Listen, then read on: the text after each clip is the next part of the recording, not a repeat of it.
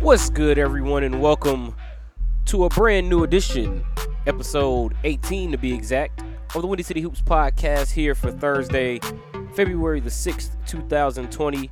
I'm your host, Chris Rouse, coming to you from the 10616 Production Studios in my hometown of Chicago, Illinois. A bit of a pushed back episode of the Windy City Hoops podcast. I was planning on putting this episode out yesterday, but instead decided, you know what, I'll hold it for the trade deadline. I had some other things going on in my life that I had to handle yesterday. So just holding out with today's episode. Going to now get to recording here. Once again, episode 18 of the Windy City Hoops podcast for Thursday, February the 6th, 2020. The Windy City Hoops podcast available on multiple platforms, including Apple Podcasts, Spotify, Stitcher, and Google Podcasts. And you can follow me on social media, Twitter, Instagram to be exact, at KingRouse21, KingRouse 21. Like I said, a bit of a change of plans. I was going to put this episode out yesterday, but now putting it out here about 15 minutes, 13 as I look at my clock now, 2:13 here in Chicago. So 13 minutes after the NBA trade deadline is going final. I'll talk about the deadline last, just to make sure there are no last-minute deals that came in. So that'll give me a chance to, throughout the show, check over what's going on in the trade deadline, make sure I got everything ironed out with a lot of the deals that happened today. There were quite a few deals, a number of them. Last I checked, my exact number was around 9 trades. I'm sure there may be more, but last I counted, there were at least 9 trades that happened in the NBA today. Also, I was planning on doing a trade deadline special later tonight. This will be the trade deadline episode, and instead of doing a report on this and, of course, talking about the All-Star Draft, which will happen tonight, I'll talk about the All-Star Draft on next week's full episode. Since the events of yesterday sort of got me all thrown out of whack, I've got to reschedule a bunch of things. Next week, I'll cover the NBA All-Star Draft when I do the full episode of episode 19 of the Windy City Hoops podcast. Won't be able to do it anytime in the next few days because I have 3 Windy City Bulls games, two Friday and Saturday when they take on the Long Island Nets and Grand Rapids Drive, and then Sunday the Windy City Bulls take on the Maine Red Claws. So this will be my trade deadline report, and we will cover that later. And since that's going to be the main event, since the trade deadline will be the main event, so to speak, of this episode, that means we're going to start right here at home talking about the namesake of the show, the Windy City Bulls. Windy City Bulls were in action last night against the Delaware Blue Coats, and they ended a 5-game losing streak. The streak extended to 5 last Friday when they lost to the Canton Charge by the score of 123-105 in a game where they were down by as many as 31 points. But they got back into the win column yesterday with a 114-103 win over the Philadelphia 76ers NBA G League affiliate, the aforementioned Delaware Blue Coats. But for the Bulls, they had a couple of new additions. Matter of fact, one of them was announced last week on the full episode of the podcast. That was Daniel Dixon, who is a former William and Mary product. He's a third in his third season in the NBA G League. Acquired last Wednesday as I was recording episode 17 of the Windy City Hoops podcast. And as a result of signing him, Windy City ended up cutting Dayon Goodman. And Daniel Dixon so far has appeared in 2 games in his Windy City debut last Friday against Canton. Had 7 points, 6 rebounds, and 3 steals on 2 of 8 shooting. Went scoreless in their game last night. Had 1 rebound, only took 1 shot, but he only played 7 minutes. And despite what the stat line said about last night, the thing about Daniel Dixon, this is a player that's averaging 11 points to this point in his NBA G League career, this being his 3rd season. He hadn't been playing in the G League this season, but he's played before for the Northern Arizona Suns and the Maine Red Claws, who the Bulls will see on Monday. But what Dixon brings to the Windy City team is he gives Windy City someone else that can score off the dribble. He gives you 2 guys that are threats on the floor from the wing. When you talk about him and Justin Simon had 17 points in Windy City's win last night against Delaware. But he's sort of gonna be the backup for Justin Simon. So he's that guy off the bench that can create and get to the rim. He's really good at putting the ball on the deck. And Windy City's going to need that because what that does now is that allows Milton Doyle to play point guard a little bit more. You don't have to put him on the wing. So now you can probably go out there with lineups of Doyle, Justin Simon, and Daniel Dixon, and you have three guys. You don't lose your driving, and you keep your shooting. You keep your shooting on the strong with Doyle, shooting on the floor strong with Doyle. Now Dixon was knocking down some outside shots, but he's not exactly the best 3-point shooter. That's something that he can work on. But I mean, when you're getting wide open looks, I mean, you have more than you. That's what you get in practice. So you have more than enough time to work on that. When you do the pregame shoot-arounds, you do the practices, and then the shots he was getting in the game against Canton, he proved that he can knock down some outside shots. And the reason why getting him is important to Milton Doyle playing point is because, personally, I don't think P.J. Dozier is coming back to Windy City. I'll be surprised if he comes back to Hoffman Estates because the Denver Nuggets, who've made a couple of trades today, likely going to need that body in P.J. Dozier, who I'm anticipating they will sign him off of the two-way contract. Now, remember, don't go quoting me. They haven't done it. I don't have any inside information or anything. But the way they've traded players and considering what he brings to a team, and he's a guy that I said it was beyond me why he didn't have an NBA contract. I don't think he's going to be making too many more trips back to Hoffman Estates, Illinois, unless it's a financial situation. And with Denver making those trades last night, I just don't see them sending him back to Windy City as much because they have the bodies and they have space for him to roam on the floor now that they've traded Malik Beasley. So I would expect P.J. Dozier to remain with Denver and possibly get signed to a full deal at some point near the end of the season, which probably would end which will limit, if not end, his amount of assignments with the Windy City Bulls. So Daniel Dixon gives Windy City a player that they can now pretty much put at that 3 or put at the 2, however Coach Damian Cotter sees it, and allows Milton Doyle to run point. And so far Dixon has proven that he could be good as far as scoring off the dribble. Didn't have too many touches in last night's game against Delaware, but that's because Windy City made another acquisition after the Canton game on Saturday. The Windy City Bulls signed Jerron Blossomgame, the former Clemson Tiger. Blossomgame was acquired Saturday from the Rio Grande Valley Vipers in a 3-team trade with the Stockton Kings, which sent Jarrell Martin from Stockton to Rio Grande Valley. Meanwhile, the Vipers sent Jerron Blossomgame and the returning player rights to Kyle Davis, who's currently playing in Argentina, and there's also a local product went to Morgan Park, and the returning player rights to Jonathan Gibson, who's currently playing in China, to Windy City.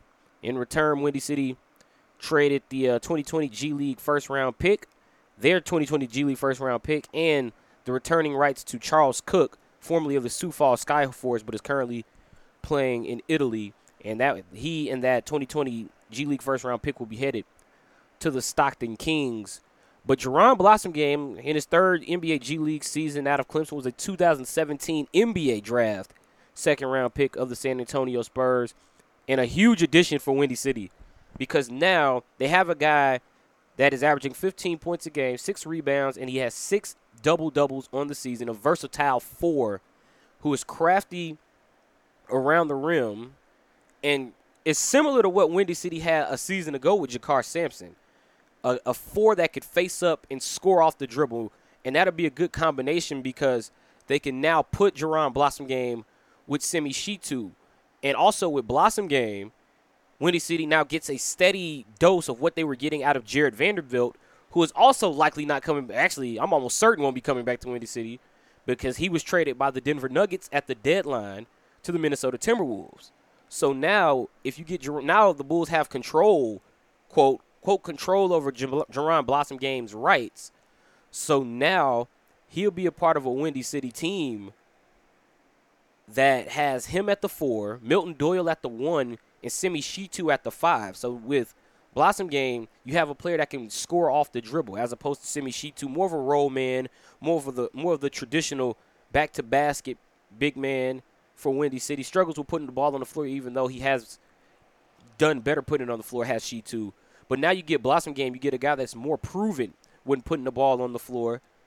He has been working on his outside shot, but numbers show that it needs a lot of work. 21% from three-point land. He's averaging 4 attempts, but he's making less than 1 a game average. He's 0.9 made, 4.2 attempted, 25 of 114 from three-point land. Not a good look by any means. He's if he misses his next 11, he will have missed 100 three-pointers on the season. So for Windy City, Jerron Blossomgame gives them a much-needed offensive threat, and it kind of recreates that three-headed monster they had a year ago, that triple threat offense they had last year with Walt Lemon Jr. as the distributor that could score. Michael Mulder was the shooter, and Jakar Sampson, who's now with the Indiana Pacers, was the face-up big man. Now you got Blossomgame as your face-up big man.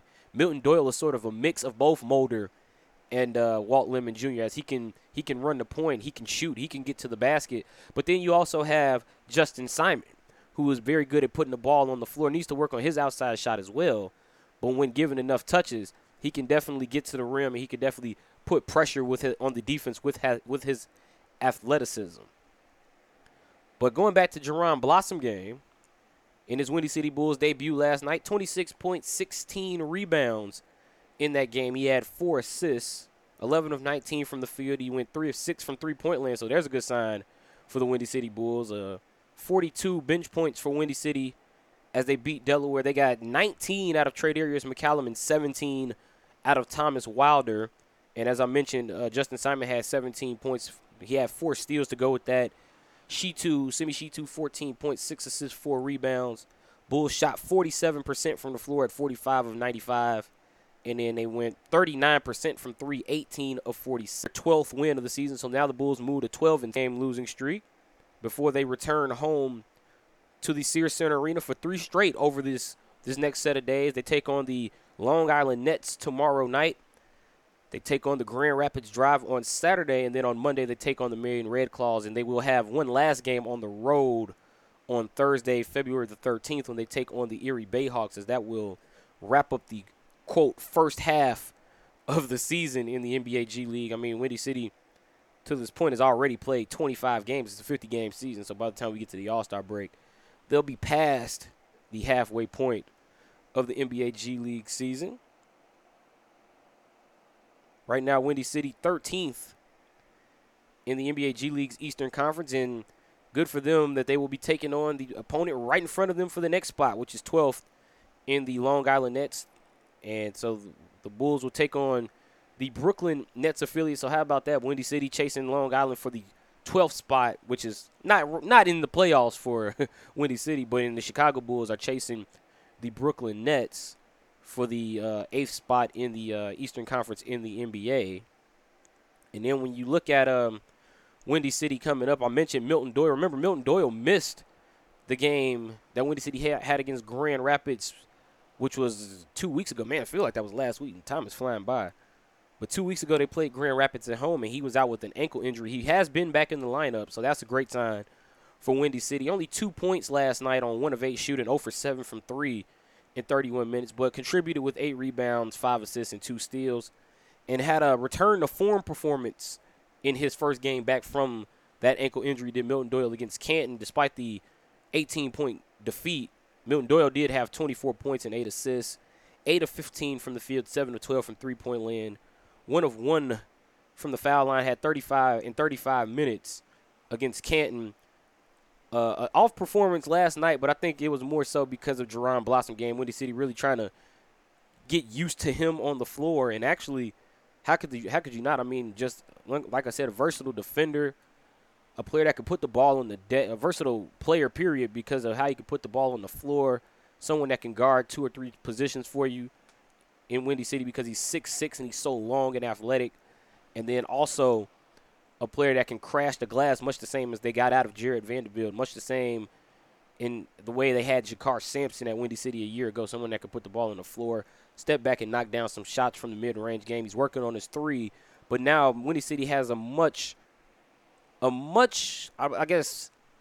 assured score, a player that can be much more confident in putting the ball on the floor as opposed to with Semi Shitu, who we all know is a work in progress, but it is getting better with him as well. Just now, Blossomgame is probably the better choice to put the ball on the deck for now as Windy City moves forward, trying to make some noise and make a bit of a run to get back into the NBA G League playoff hunt. Right now, 4 games back of the 6th and final spot in the East. I'm thinking NBA already. Windy City right now 4 games back of the Grand Rapids Drive for that 6th and final playoff spot. They'll play Grand Rapids on Saturday. Grand Rapids 17-14. Windy City 12-17. But right now, Windy City needs to be worried about the Long Island Nets. They'll be playing them tomorrow. We'll have that game for you on SportsTownChicago.com. It'll be myself, Ryan Fahey, and Jonathan Hood on the call. Or you can watch it on NBC Sports Chicago with Julio Rauseo and Mark Shanowski. Windy City did beat Long Island earlier this year, 107-87, back on November the 17th. That game was played in New York. So this will be the second meeting of the year as Windy City, once again, trying to make some more moves, make some noise, and get back into the NBA G League's playoff picture. Kind of moving fast today with this episode of the Windy City Hoops podcast. Got a lot going on. I'm actually booked right after this. As soon as I finish recording this, I'm headed right out to go work the UIC basketball game that I'm going to be doing tonight. You know, I do production for UIC as well. I've been at DePaul, as you all know, and got some plans coming up that I explain to you guys next week as well for All-Star Weekend. But moving forward, we're going to talk about the Chicago Bulls, who have not played since Super Bowl Sunday when they lost at the hands of the Toronto Raptors, 129-102. At the time, that was the Raptors' 11th straight win, and the Raptors have since set a new franchise record of 12 straight wins with their win over the Indiana Pacers last night at the Scotiabank Arena in Toronto. But for Windy City, the first loss they had on Friday was at the hands of the Brooklyn Nets, 133-118. Kyrie Irving with a 54-point, 5-rebound, 5-assist performance, and he shot 19 of 23 from the field, 7 of 9 from three-point land. Former Windy City Bull Spencer Dinwiddie had 20 points and 7 assists in that ball game. 6 Bulls were in double figures, including Zach LaVine, who had 22 points. Luke Cornett had 19, but it was not enough to combat the performance that Kyrie Irving had. And you get the feeling that was, for Kyrie, that was a game to honor Kobe Bryant. We all know how close he was with Kobe Bryant, so close, in fact, that Kyrie couldn't even play the game against the New York Knicks, which actually happened early last week, immediately after the death of Kobe Bryant. So Kyrie Irving sort of pulled out the Mamba mentality, and unfortunately for the Bulls, they were on the other end of that, and the Nets ended up with the win, gaining some ground on the Chicago Bulls for that 8th and final playoff spot. As we look at the standings now, Brooklyn has since moved into 7th. They are 23-27 on the season, have a 5-game lead on the Bulls. The Bulls are right now 3.5 back of the Orlando Magic, who are 22-29 at the time of this recording. And then, of course, we talked about how the Bulls would go on to lose to the Toronto Raptors. But the big story for the Bulls wasn't really the losses on the floor. Well, the losses in the score, because there were losses on the floor, specifically injuries to guys like Chris Dunn. Just when it looked like the Bulls were going to start getting some players back, one player returns, one goes down. Daniel Gafford returned in the game on Sunday against the Toronto Raptors, but on Friday against the Brooklyn Nets, Chris Dunn went down 13 seconds in after Thaddeus Young took a charge. He took the charge, he got knocked down, he got knocked right back into Chris Dunn's knee, and Chris Dunn sprained his right knee, and as a result, Dunn will be out.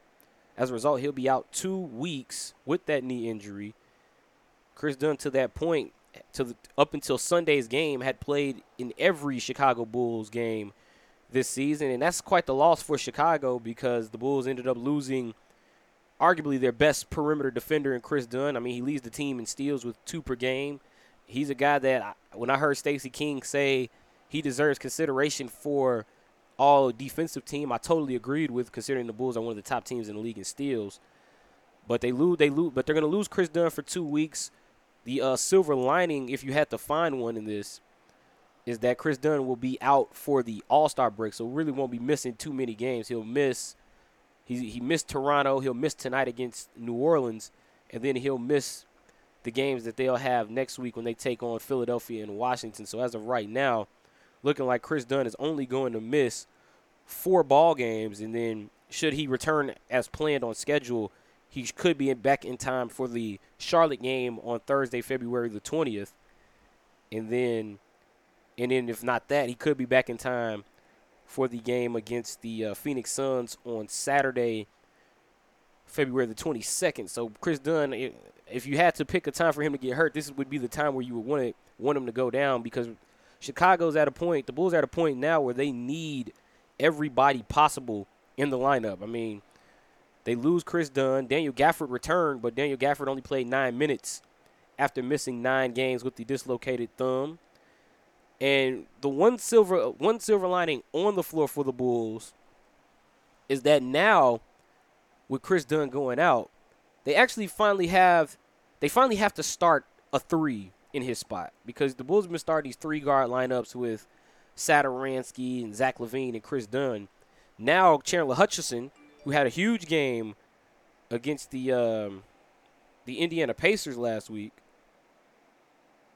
and as I just got some word, which is exactly why I'm waiting to talk about the deadline. I just got the notification that the Clippers are not going to keep Isaiah Thomas, but I'll have more information on that trade in just a moment. That's exactly why I wanted to wait to talk about the deadline. I did not want anything new breaking while I was in the middle of talking about a subject or had already passed it.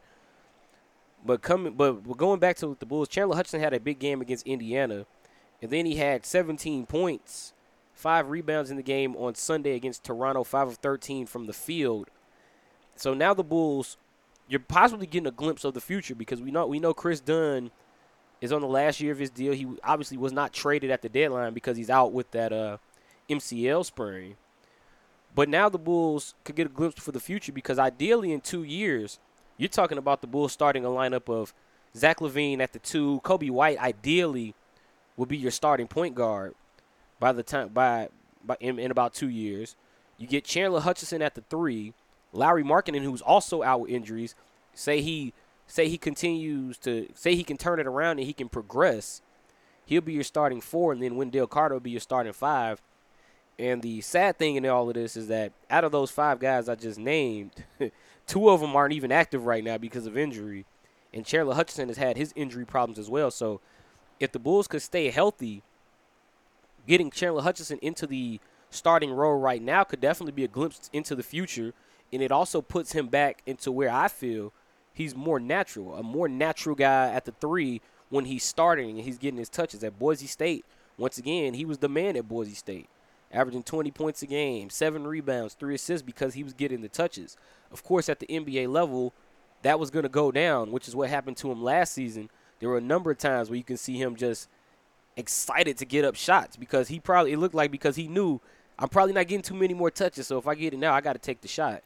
So now you put him at the 3, you get him a little bit more used to playing with Zach LaVine. You also can now, what Jim Boylan likes to say, you can learn, you can develop, you can grow. Now you can really do that with Chandler Hutchison. You can teach him how to play the 3. You can teach him how to play with Zach LaVine. You could teach him now to be the number 2 option, considering that Lauri Markkanen is out.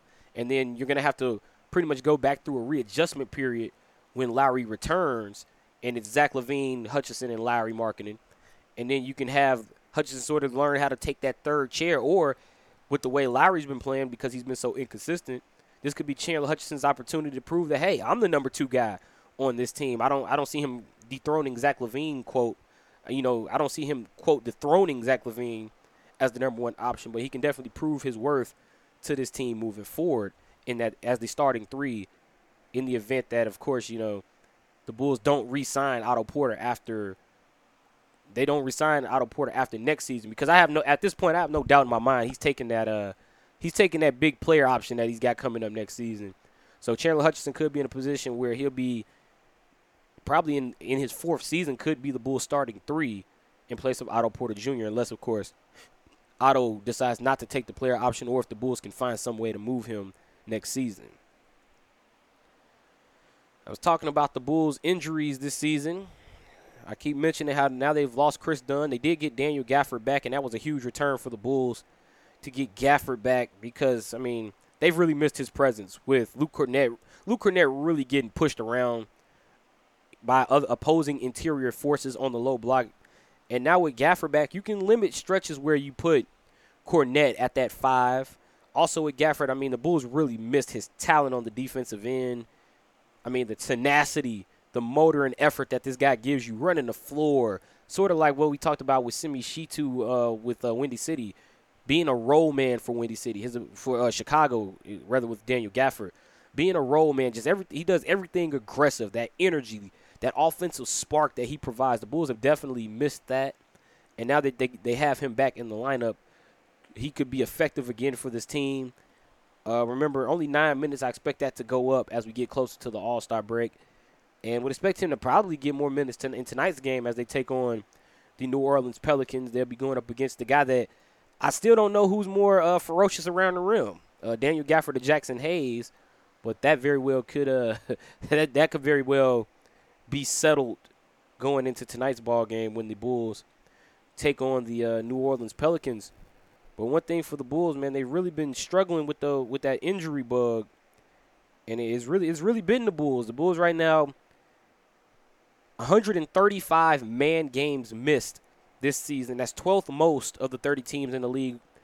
The Warriors have more with 258 right now, but you got to expect that number will continue to climb for the Bulls because you're talking about Wendell Carter being out, Chris Dunn, Lauri Markkanen, like Otto Porter, and that Otto Porter who I didn't even mention. That's 4 guys right there that are already that's 4 guys that will be missing games at least for the next 2 weeks.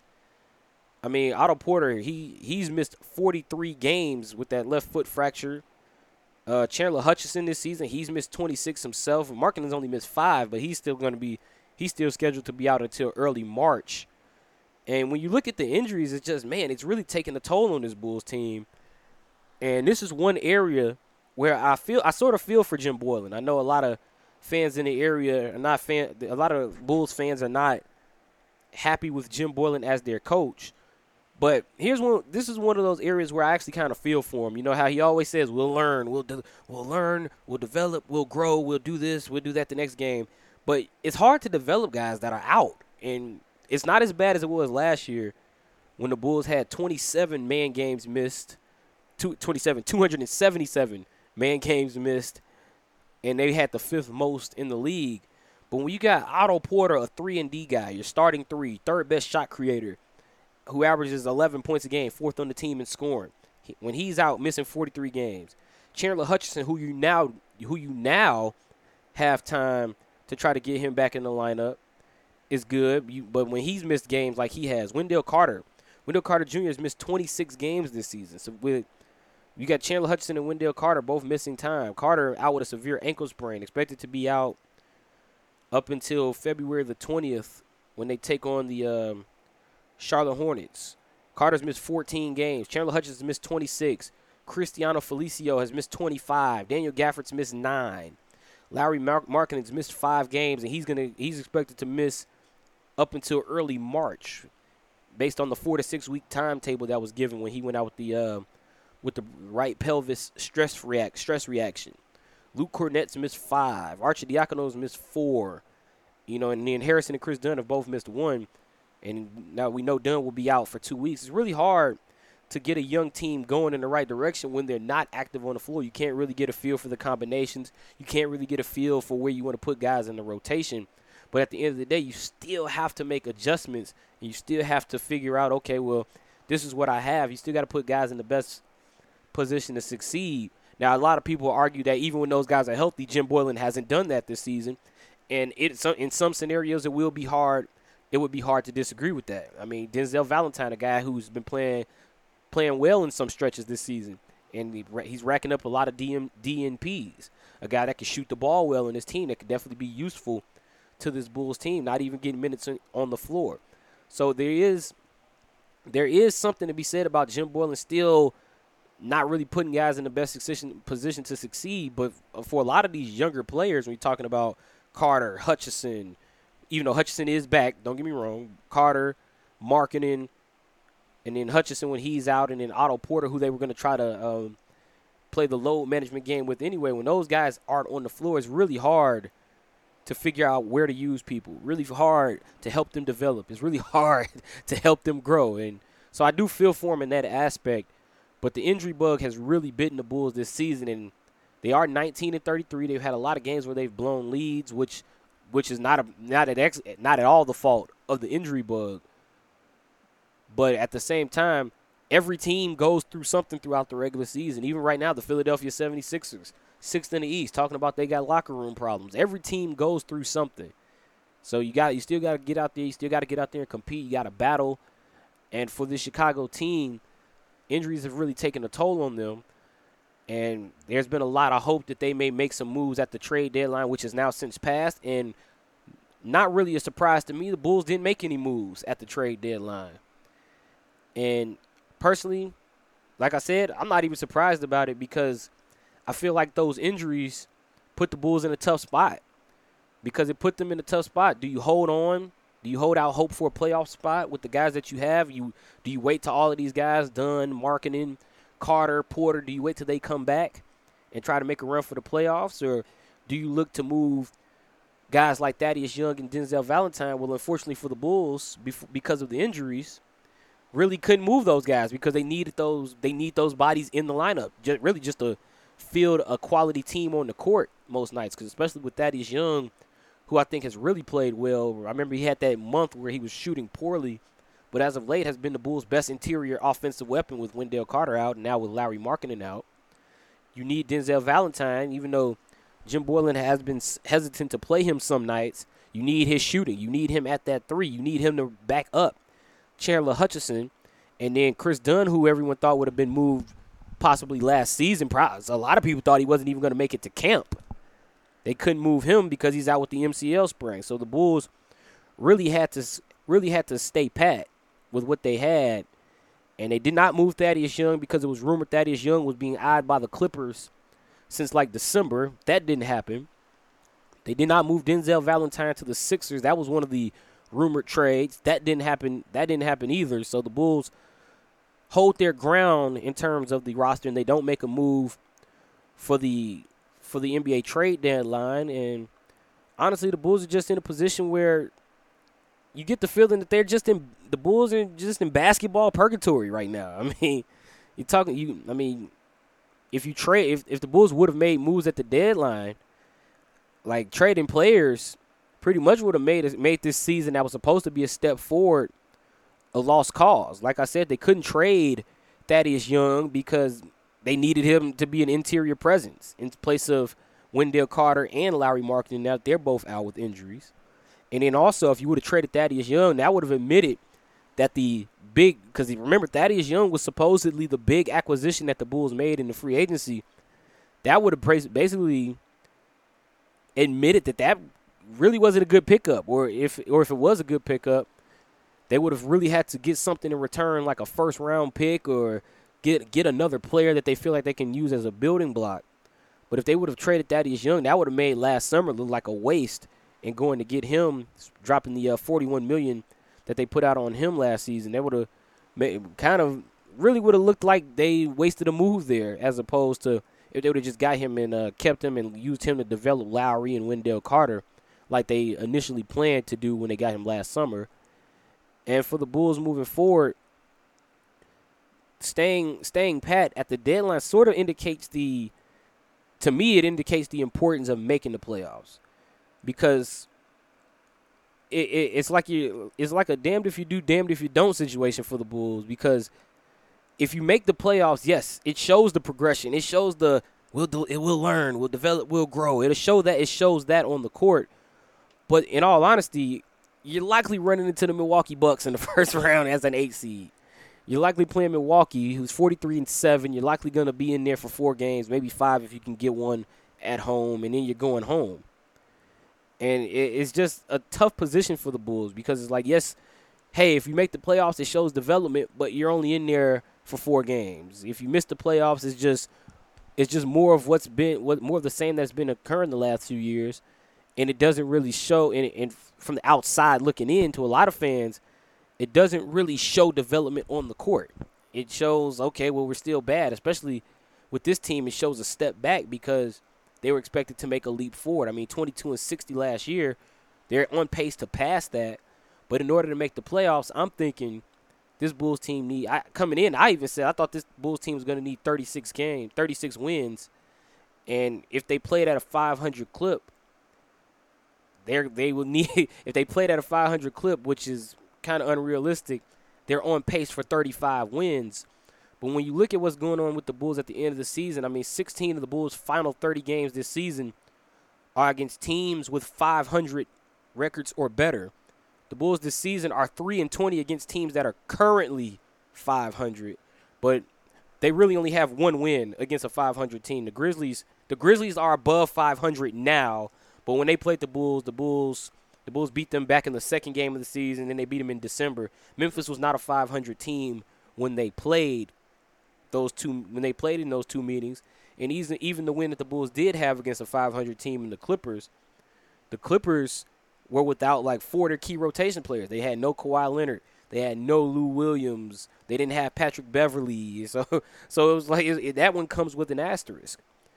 And so for me, like I've been saying, I predicted the Bulls would be a 36-win team. They're going to need about 36 or 38 to make the playoffs at this rate with the way Orlando and Brooklyn have also been playing as of late. And, of course, Brooklyn now without Kyrie Irving.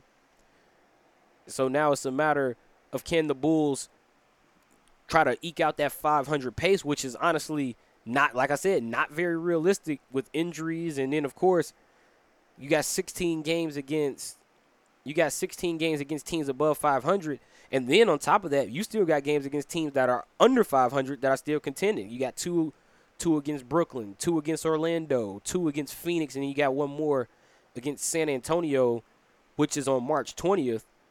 Which I've been saying all along. You can even go back to the episode I did on New Year's Day that I think that's going to be the stretch of the year that defines this Bulls season. I think that might be the stretch where the Bulls are eliminated because they have, in their final 13 games from March 20th to the end of the year, 8 of those games are against plus 500 teams, mostly in the Western Conference.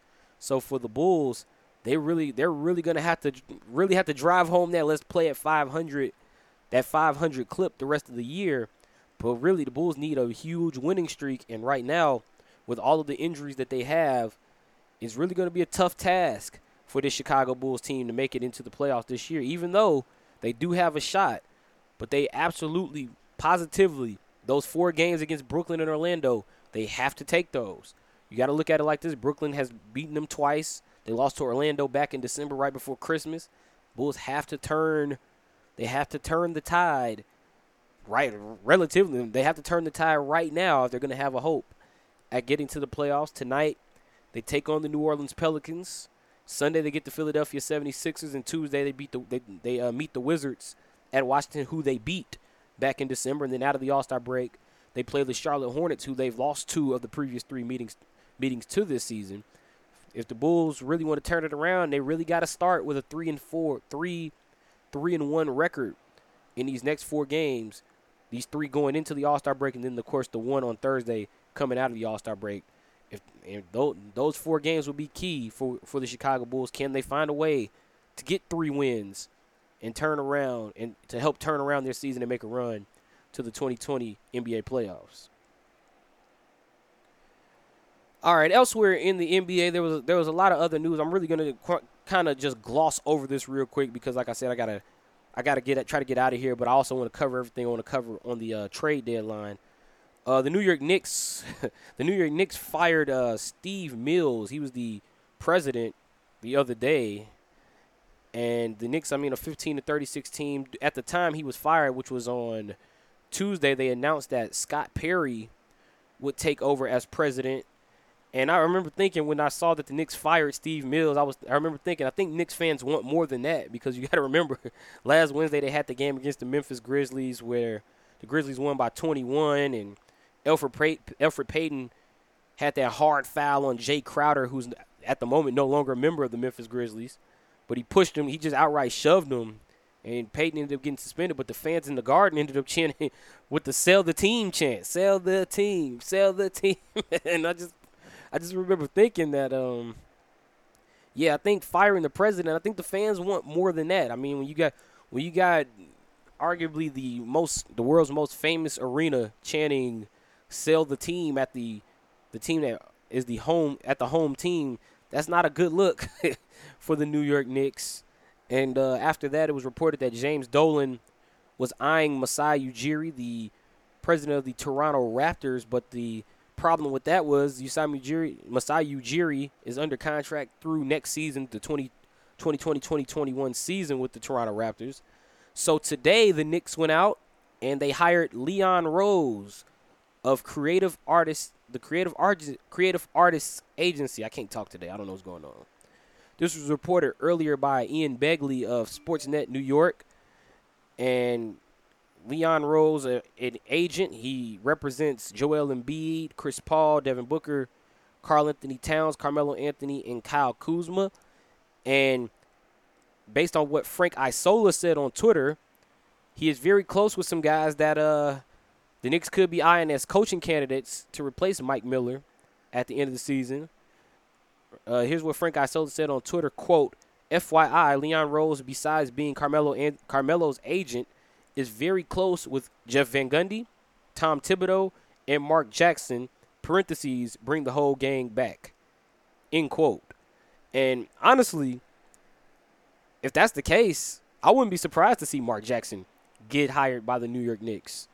I mean, for Leon Rose to come in and to have a relationship with Mark Jackson, I mean, Mark Jackson is the guy that I thought the Knicks would have hired before they went and got David Fizdale. Mark Jackson is a guy that selfishly I wanted the Chicago Bulls to go after, but there's this thing I can't quite remember what exactly the rumor is why teams won't hire Mark Jackson, but there's been this rumor that teams just don't want to hire Mark Jackson. But if you get Leon Rose in there and he has you got Leon Rose in there and he has a relationship with Mark Jackson and he knows Mark Jackson as a former player, he knows him very well as a person.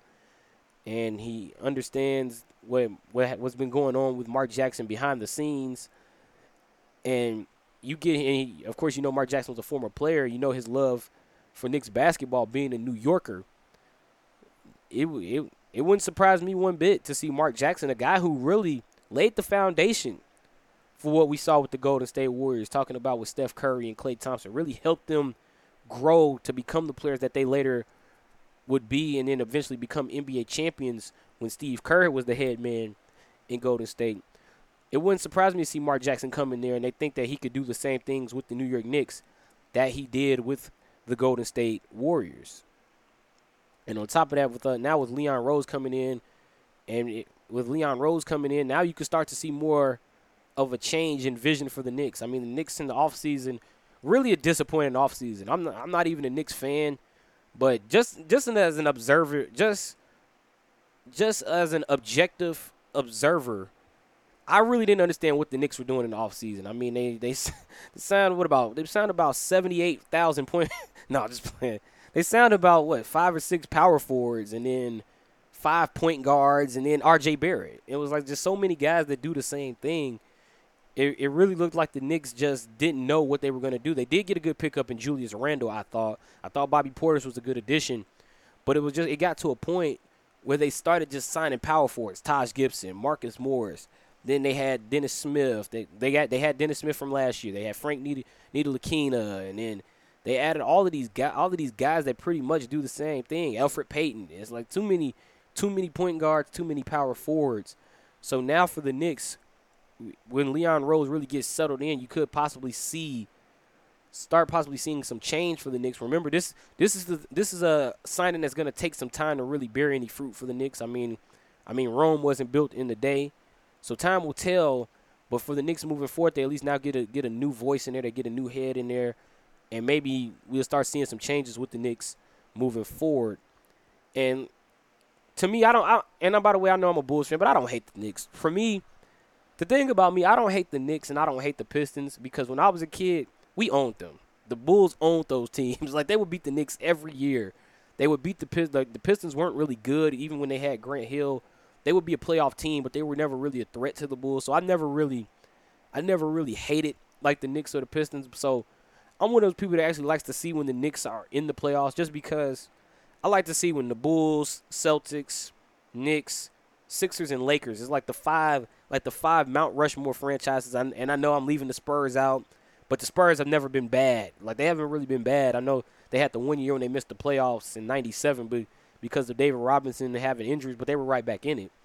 But it's like those five franchises are like the Mount Rushmore of like great franchises. And then of course you can't leave the Spurs out in terms of what they accomplished. And now the Warriors are starting to climb into it for this generation. But those five franchises, the Bulls, the Knicks, the Celtics, the Lakers, the Sixers, they're like the five Mount Rushmore historic teams in the league. And yes, I know Mount Rushmore has four. It's only four, I know, but but I still think those are the five landmark franchises in the NBA, in my opinion. When you mention NBA, those five franchises are what I think of as the landmark franchises of the NBA. Moving forward now, Damian Lillard. Hard to do a podcast without talking about Damian Lillard, man. Damian Lillard is one of my favorite players in the league, and Damian Lillard has been on an absolute tear this season. And personally, last year, I used to have arguments on Facebook. I said I thought Damian Lillard was the best point guard in the league up until I saw the series against Denver. That just strictly talking about last season. I thought he was the best point guard in the league last season, in front of Kyrie Irving and then Steph Curry. And yes, Steph Curry is still a great player. Don't get me wrong, but I thought last season was more about Kevin Durant and more about the total team effort. And I know Steph, I think, led the team in scoring last year, but I always felt like Kevin Durant and the rest of those guys would do a lot of the work, and then Steph would knock down some late game shots, and then his stats would be padded because, of course, he's Steph. He's knocking down his shots. But to me, I just thought Damian Lillard really had a much better season last year overall, and I think Steph benefited from a lot of the help he had. But that's not what the point. But anyway, that's a point for another matter. But this year, Damian Lillard right now is playing his way into the MVP conversation. Since MLK Day back on January the 20th, 44 points, 10 assists, and 6 rebounds. Yes, he's averaging that in the games since. In that stretch, the Blazers are 5-2. They lost to Denver on Tuesday, and then they have wins over the Warriors, the Pacers, the Rockets, the Jazz, and then of course they had the road win at LA in that emotional game against the Lakers, and they did the Kobe Bryant tribute prior to the game. But Damian Lillard is really playing his way into the MVP conversation, shooting 52%, 54% from three, and 92% from the free throw line. So right now, at this point, 44 points, 10 assists, 6 rebounds, and he's well into the 50-40-90 club at 52%, 54% from three, and 92% from the foul line. And really trying to save the Trailblazers season right now. I mean, they did lose, and he was cooled off in the Rocky Mountains when they took on Denver. Only 21 points and 9 assists on 8 of 23 shooting. But Portland's really hanging in there right now. They're trying to save their season. They're 23-8 as we speak. Currently 9th in the West, a full 3 games back of the Memphis Grizzlies. And coming into the season, I thought Damian Lillard was one of my favorites to be the MVP. But right now, he was one of my favorites with Joel Embiid, Giannis, and Nikola Jokic. And so far I got the Giannis one right because I think Giannis right now is going to repeat as the league MVP. And with Lillard's play as of late, he's playing himself into the conversation. He's still an outside candidate behind Giannis and Luka Doncic. Statistically, James Harden is an MVP threat. And then I know if there are any Laker fans listening, what about LeBron or Anthony Davis? I think they cancel each other out because they're both so good. But the thing about Damian Lillard's bid for MVP, it's just going to be tough to dethrone Giannis, especially with the way he's been playing in the season Milwaukee is having at 43-7. I still think Milwaukee could be on. I still think it's possible Milwaukee could be a 70-win team, not a 74-win. Not to say they're going to break the Warriors record or anything, because they would have to lose just one game the rest of the way to do that. But I still think you could possibly see the Bucks sneak in, maybe win 70, go 70-12 or something like that. I mean, they've had a number of winning streaks this season. They had the 18-game win streak they had earlier this year. They had another win streak that just ended last week. And on top of that, it's just going to be tough to dethrone Giannis. But for Damian Lillard, for Portland, it's this simple: no playoffs, no MVP for Damian Lillard. I mean, it's almost like that year where Steph Curry won MVP, and Russell Westbrook I thought he had a case, but if OKC didn't make it, he wasn't getting it. Like it was going to be tough for him to get it that year when they didn't have Kevin Durant. Kevin Durant was out with the foot injury, and Russell Westbrook was putting the team on his back. But it was going to be tough to do it if he didn't make the playoffs. OKC ended up missing the playoffs that year. And then Steph Curry, of course, did go on to win MVP. That was a year where Russell Westbrook really lit it up for the Thunder. I think that was the year he had 28 points, 8 assists, and 7 rebounds. I'm mixing up my year. I can't remember if that was 2015 or 2016 with Russell Westbrook. That would have been 15. That was the year they went 45 and 37. And that was the year he had 20. He led the league in scoring at 28 points, 8 assists, and 7 rebounds. But once again, no playoffs, no MVP, and that's where Damian Lillard is at. And even if they get into the playoffs, it's really going to take like a run into one of those top 3 or 4 seeds for him to even have a shot at it. And then on top of that, it's going to take Milwaukee to have a big losing streak to really like help the numbers for Damian Lillard to get in, because at this rate, Milwaukee playing at a historic pace, really going to be tough to dethrone Giannis Antetokounmpo as the MVP. And right now, before I even get to the end of the month and get to tell you guys my award tracker, I still got Giannis Antetokounmpo as my favorite to win league MVP right now. All right, I'm going to try to do this as quickly as possible now as we go over the NBA trade deadline. There were a number of trades. Like I said earlier, last I looked, there were at least 9. But here were some of the big-name deals that went down today. There was a trade between the Minnesota Timberwolves and the Golden State Warriors today. The Warriors ended up getting Andrew Wiggins, a 2021 top 3 first-round pick, and a 2022 second-round pick from the Minnesota Timberwolves in exchange for D'Angelo Russell, Jacob Evans, and Omari Spellman. And that was a big trade for Minnesota because that's been the big rumor the last few months. They're trying to get Karl-Anthony Towns and D'Angelo Russell on the same team. The mission finally accomplished. They trade the former first-round pick, Andrew Wiggins, to Golden State in order to do that. Originally, this trade had broken down earlier in the week because the Warriors and Timberwolves were going to be a part of a 4-team deal with Atlanta and Houston. That deal ended up happening, but with other teams involved.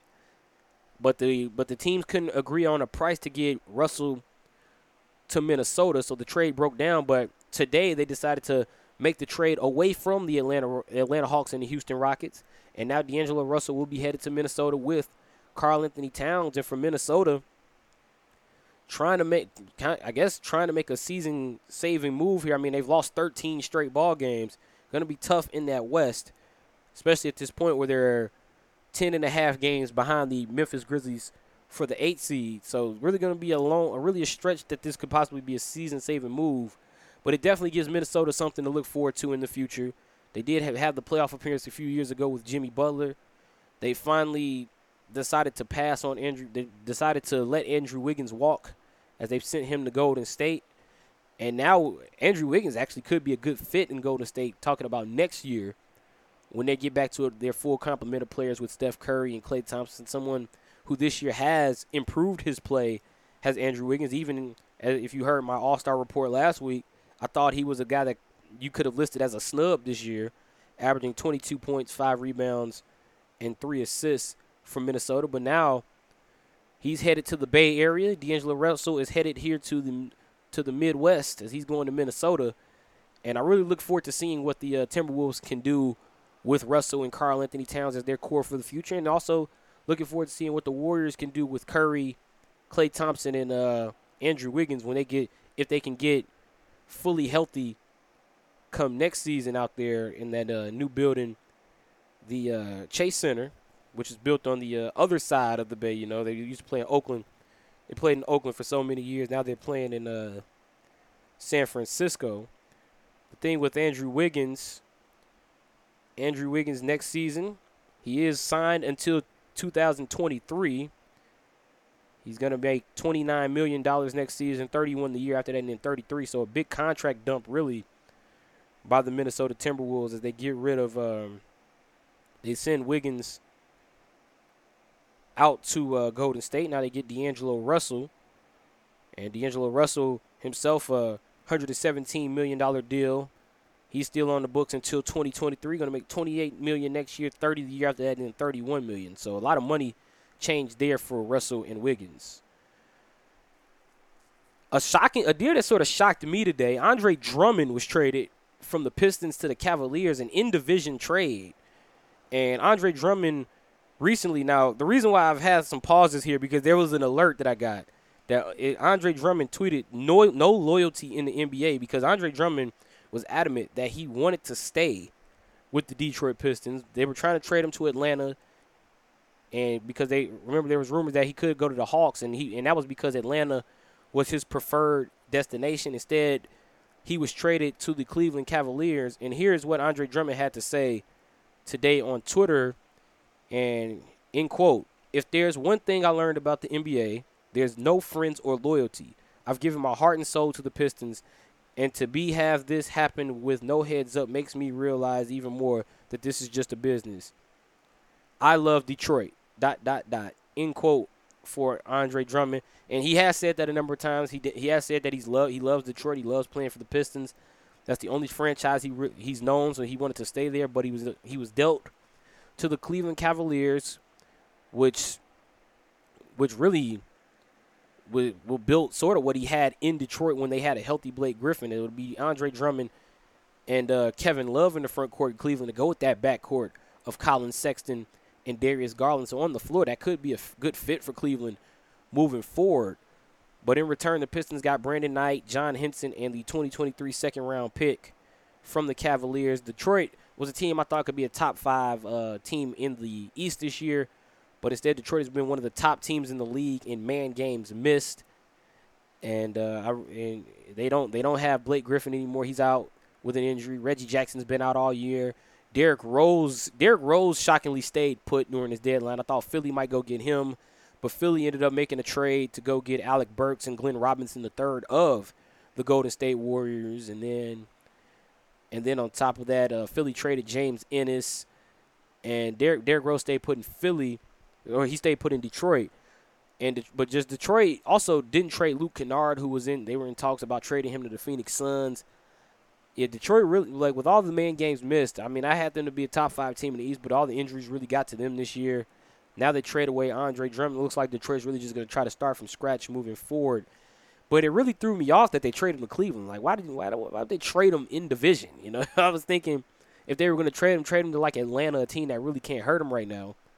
Because Detroit, even with all the injuries, they're 10th in the East. So they're 10th in the East. They're only 4 games back of the 8th seed Magic. So I thought maybe if they would have made some moves to bring some people in that would have fit more with Rose, fit more with Drummond, I thought they probably could have made a run to the playoffs. But instead, Andre Drummond is now headed to the Cleveland Cavaliers. I mentioned the Philadelphia 76ers. They traded James Ennis. They traded him for a second-round pick from the Orlando Magic. And then also Philadelphia yesterday traded the 2020 second-round pick from Dallas, 21 second-round pick from Denver, and the 2022 pick they got from Toronto in exchange for Alec Burks and Glenn Robinson III. And when I saw that trade, that occurred last night. When I saw that told me, you know what, this is a product of them probably not getting Derrick Rose. And the reason why, because Derrick Rose also, just like Andre Drummond, said he liked Detroit. He wanted to stay in Detroit, and that's exactly what happened. He stays with the Pistons, and as a result, it looked like Philly went elsewhere, and they got Glenn Robinson III, and they got Alec Burks, so 2 wing players that could really help a Philadelphia bench that has been struggling. Like I mentioned before, Furkan Korkmaz, the outside shooter, has been one of their better bench players this year. So now they get guys like Glenn Robinson III, who's very athletic, has had some games this year where he has really been the driving force of the Warriors' offense. Now he's headed to Philadelphia to help a team that really needs scoring on that second unit when you're talking about a starting lineup that has Ben Simmons, who is known to be struggling from the outside, and then they have Joel Embiid inside as the inside presence, and then they have Al Horford and Tobias Harris and Josh Richardson. Now you can see a lot of different combinations with Philadelphia moving forward to get athleticism, to get some better shooting on the floor, which they get with Glenn Robinson and also with Furkan Korkmaz, who they already have. So Philadelphia now with a chance to maneuver some pieces to really help them make some changes and make a run in the Eastern Conference. When I did the post-game report on Tuesday, I mentioned a big trade. At the time, I thought it was a 3-team deal, but that was since changed. It was a 4-team trade when it happened, and that was with Clint Capella getting traded to the Atlanta Hawks, along with Nene, who has since been waived from the Houston Rockets. The trade also involved the Denver Nuggets, who got Gerald Green from the Rockets. The Minnesota Timberwolves were involved. And so here is the official trade. Here, I run this down in order. Clint Capella and Nene from Houston to Atlanta. The Denver Nuggets ended up with Gerald Green from Houston, Keita Bates-Diop, Shabazz Napier, and Noah Vonleh from Minnesota, and Houston's 2020 first-round pick. Since that trade, Shabazz Napier has been traded to the Washington Wizards in exchange for Jordan McRae. And that's actually kind of huge for Windy City because, remember, the Windy City Bulls have a working relationship with the Denver Nuggets for assigning players to the G League since Denver doesn't have their own G League team. If Jordan McRae is assigned, very possible that he could be assigned to the Windy City Bulls at some point. For the Houston Rockets, they acquired Robert Covington, who is the last active piece Minnesota had of the Jimmy Butler deal. So I'm going to let the Chicago Bull fan in me come out real quick and say that the Bulls won the Jimmy Butler trade as of right now, with Zach LaVine and Lowry Markkanen and Chris Dunn. And it all netted Minnesota. Pretty much all Minnesota netted out of that trade a few seasons later is Jarrett Culver, who they got in the draft in exchange for Dario Saric.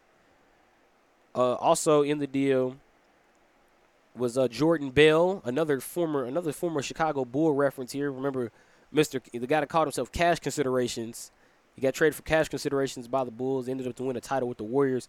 He ended up going to Minnesota, but he, too, did not stay. He ended up being traded to Memphis in exchange for Bruno Caboclo.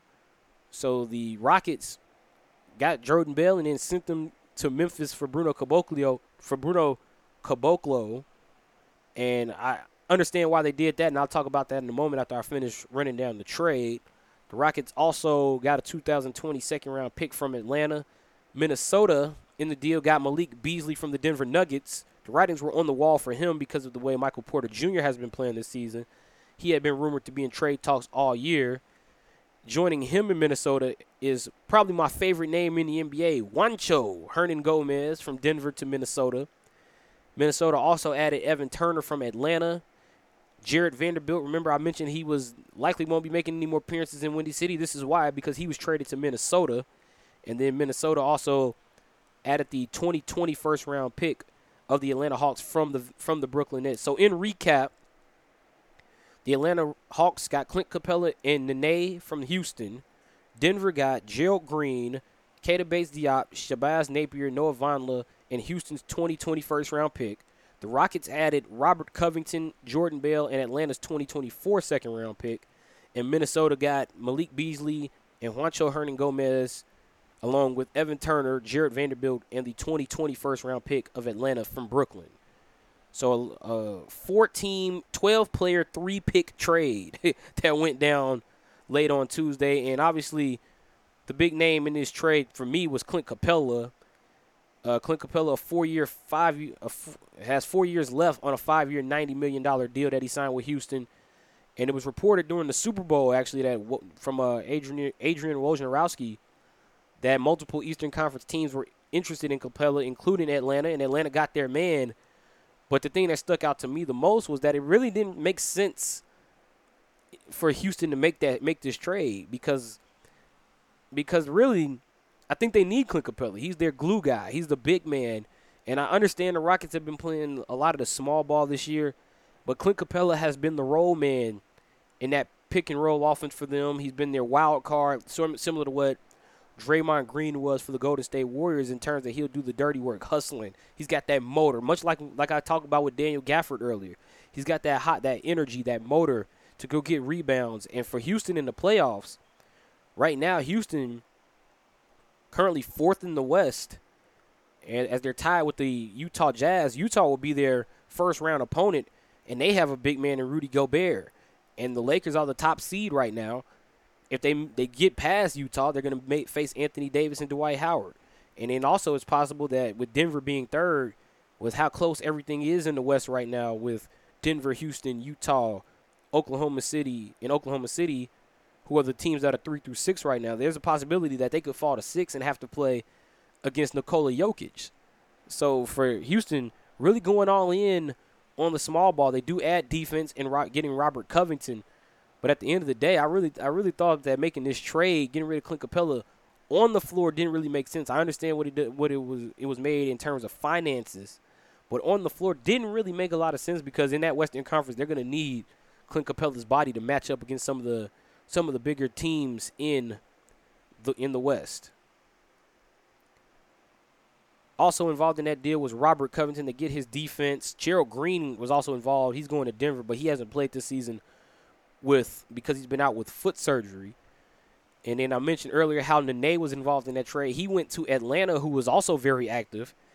Atlanta ended up waiving Nene, as did they waive Chandler Parsons, and they made a separate deal adding Dwayne Dedmon back from the Sacramento Kings in exchange for Alex Len and Jabari Parker from the Sacramento Kings. Also, the Hawks added the 2021 and 2020 second-round picks from the Sacramento Kings. And Atlanta very active. They also added Derek Walton Jr. from the Clippers for cash considerations. Atlanta in total managed to get $11 million off the books by adding Clint Capella and Dwayne Dedmon and a lot of these guys. So Atlanta really just trying to free up cap space. They also added Skal Labissiere from Portland in exchange for cash. Portland in return got $2 million. It was Labissiere and cash to Atlanta for the $2 million that Portland ended up getting. And then I mentioned how Houston added Bruno Caboclo from Memphis. Bruno Caboclo and a 2023 second-round pick from Memphis in exchange for Jordan Bell for a 2023 second-round pick. And now Memphis has gained the right to swap second-round picks with the Rockets in the 2023 second round of the 2023 draft, as long as Houston isn't picking 31st or 32nd in that draft. 2 more deals I'm going to go over here before I try to get out of here. I'm trying to speed through this so I can get up out of here and go to the UIC game that I'm going to be working tonight.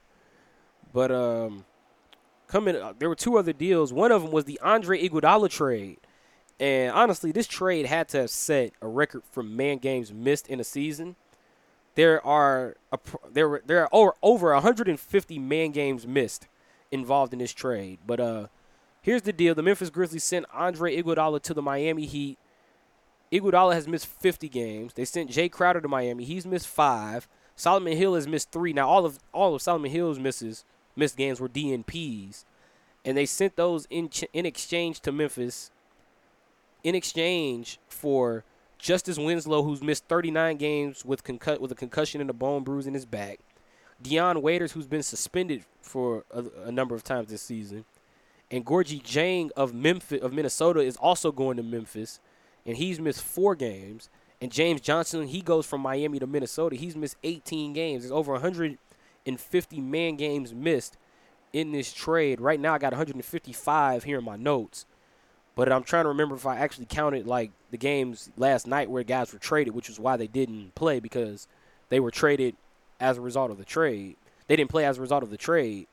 So I can't remember if I marked that in my notes before or after, before or after the trade had been made, before or after the game had been played last night. But anyway, Iguodala is going to Miami. Signed a 2-year, $30 million sign and trade extension with a 2021 team option. And then on top of that, Memphis, after the trade, ended up getting Dylan Brooks. They signed a 3-year, $35 million extension with him to stay with Memphis. So likely going to make him and Ja Morant the backcourt of the future there at the FedEx Forum.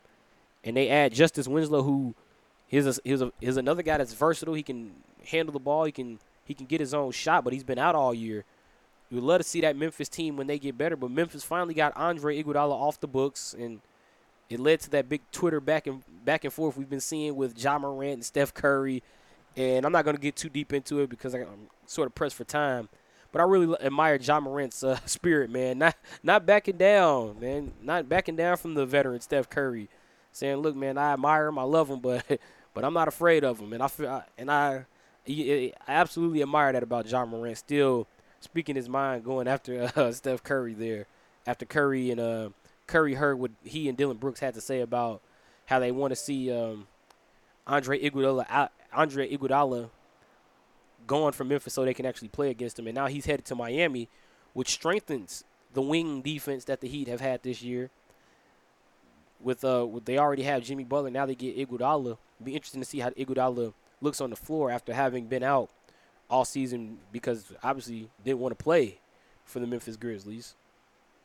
And the last trade I'm going to get to here, because this was the last one that came in, sort of went out of order with a lot of these deals. I gave you guys one big one, and then I kind of tried to gloss over some of these. But the last trade that went down was another 3-team deal, which saw the Clippers get Marcus Morris Sr. and Isaiah Thomas. And as you heard me say earlier, when I got that alert on my phone from Bleacher Report that Isaiah Thomas will not be kept. So the Clippers will not keep Isaiah Thomas. And then the Knicks got Mo Harkless and his 2020 first round pick, and the Wizards got Jerome Robinson from the Clippers. So the Clippers add Marcus Morris Sr. from the Knicks. They add Isaiah Thomas from the Wizards, who they supposedly will not keep. The Knicks get Mo Harkless from the Clippers and the 2020 first round pick, and then the Wizards got Jerome Robinson from the Clippers, and that was a huge trade for the Clippers because now they add a 4. They get Marcus Morris Sr., and it also helps the Knicks sort of space out what they have on the floor. They no longer have that many power. They take one of those power forwards and move them. So now you got Bobby Portis and Julius Randle and Taj Gibson. They add Mo Harkless, who can play the 4, but I always look at Mo Harkless as more of a 3, sort of like with Bruce Bowen in San Antonio, more of a corner specialist shooter. And then Jerome Robinson, he goes to the Wizards after the Wizards traded Jordan McRae in exchange for Shabazz Napier to replace the loss of Isaiah Thomas. But now with him going into free agency, it is possible he could return to the Washington Wizards. And looking at the deals as a whole today, I thought Houston made some of the more interesting deals. And, trading Clinton Capella, trying to get Robert Covington, so they did add more shooting, more spacing on the floor. But I still thought that was their interior anchor on the defensive end. Also, it was their role man in the pick and roll, their glue guy, their wild card. I thought they probably should have kept him. I think the Clippers got better with Marcus Morris Sr.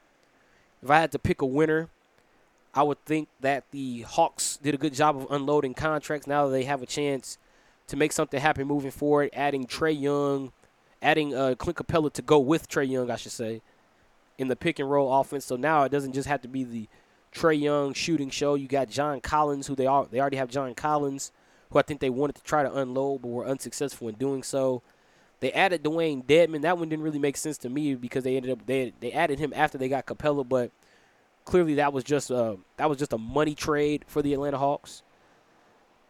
And then also, the most head-scratching deal to me was the Cavaliers and the Pistons deal.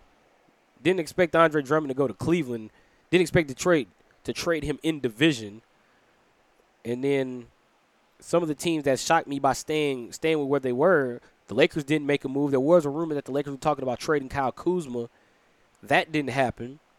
I was shocked to see the Bulls. The Bulls, well, really I wasn't shocked to see the Bulls not make a move, but the Bulls did keep Thaddeus Young.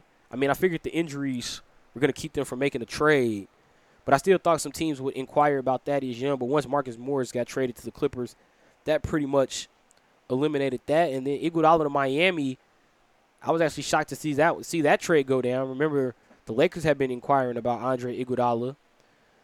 But really the thing about that trade is there's so many injured players, so many guys that have so many man games missed involved in that trade. But now the trade deadline has passed. Teams have made moves, and now we'll see the fun begins. The fun begins, and we'll see how this affects the stretch run of the NBA playoffs. Also now, teams will be turning their attention to the buyout market. What are the Rockets going to do for a big man? Are they going to stick with Bruno Caboclo and Robert Covington and have PJ Tucker play at the 5 this season? We'll find out. What are the Lakers going to do? Are they going to be active on the buyout market? How will Marcus Morris help the Clippers cut into that 3-game gap for the top seed in the West behind the Lakers? Did Philly get enough bench help? Boston was rumored to try to make a move for a big man. They were talking to Detroit about Christian Wood, but Detroit turned that deal down. How will that affect Boston moving forward? We'll find out. It's another year of the NBA trade deadline has passed, and now the fun begins here on February the 6th. All-Star Weekend is next week here in Chicago, and I will be covering some of that for you guys here on the Windy City Hoops podcast.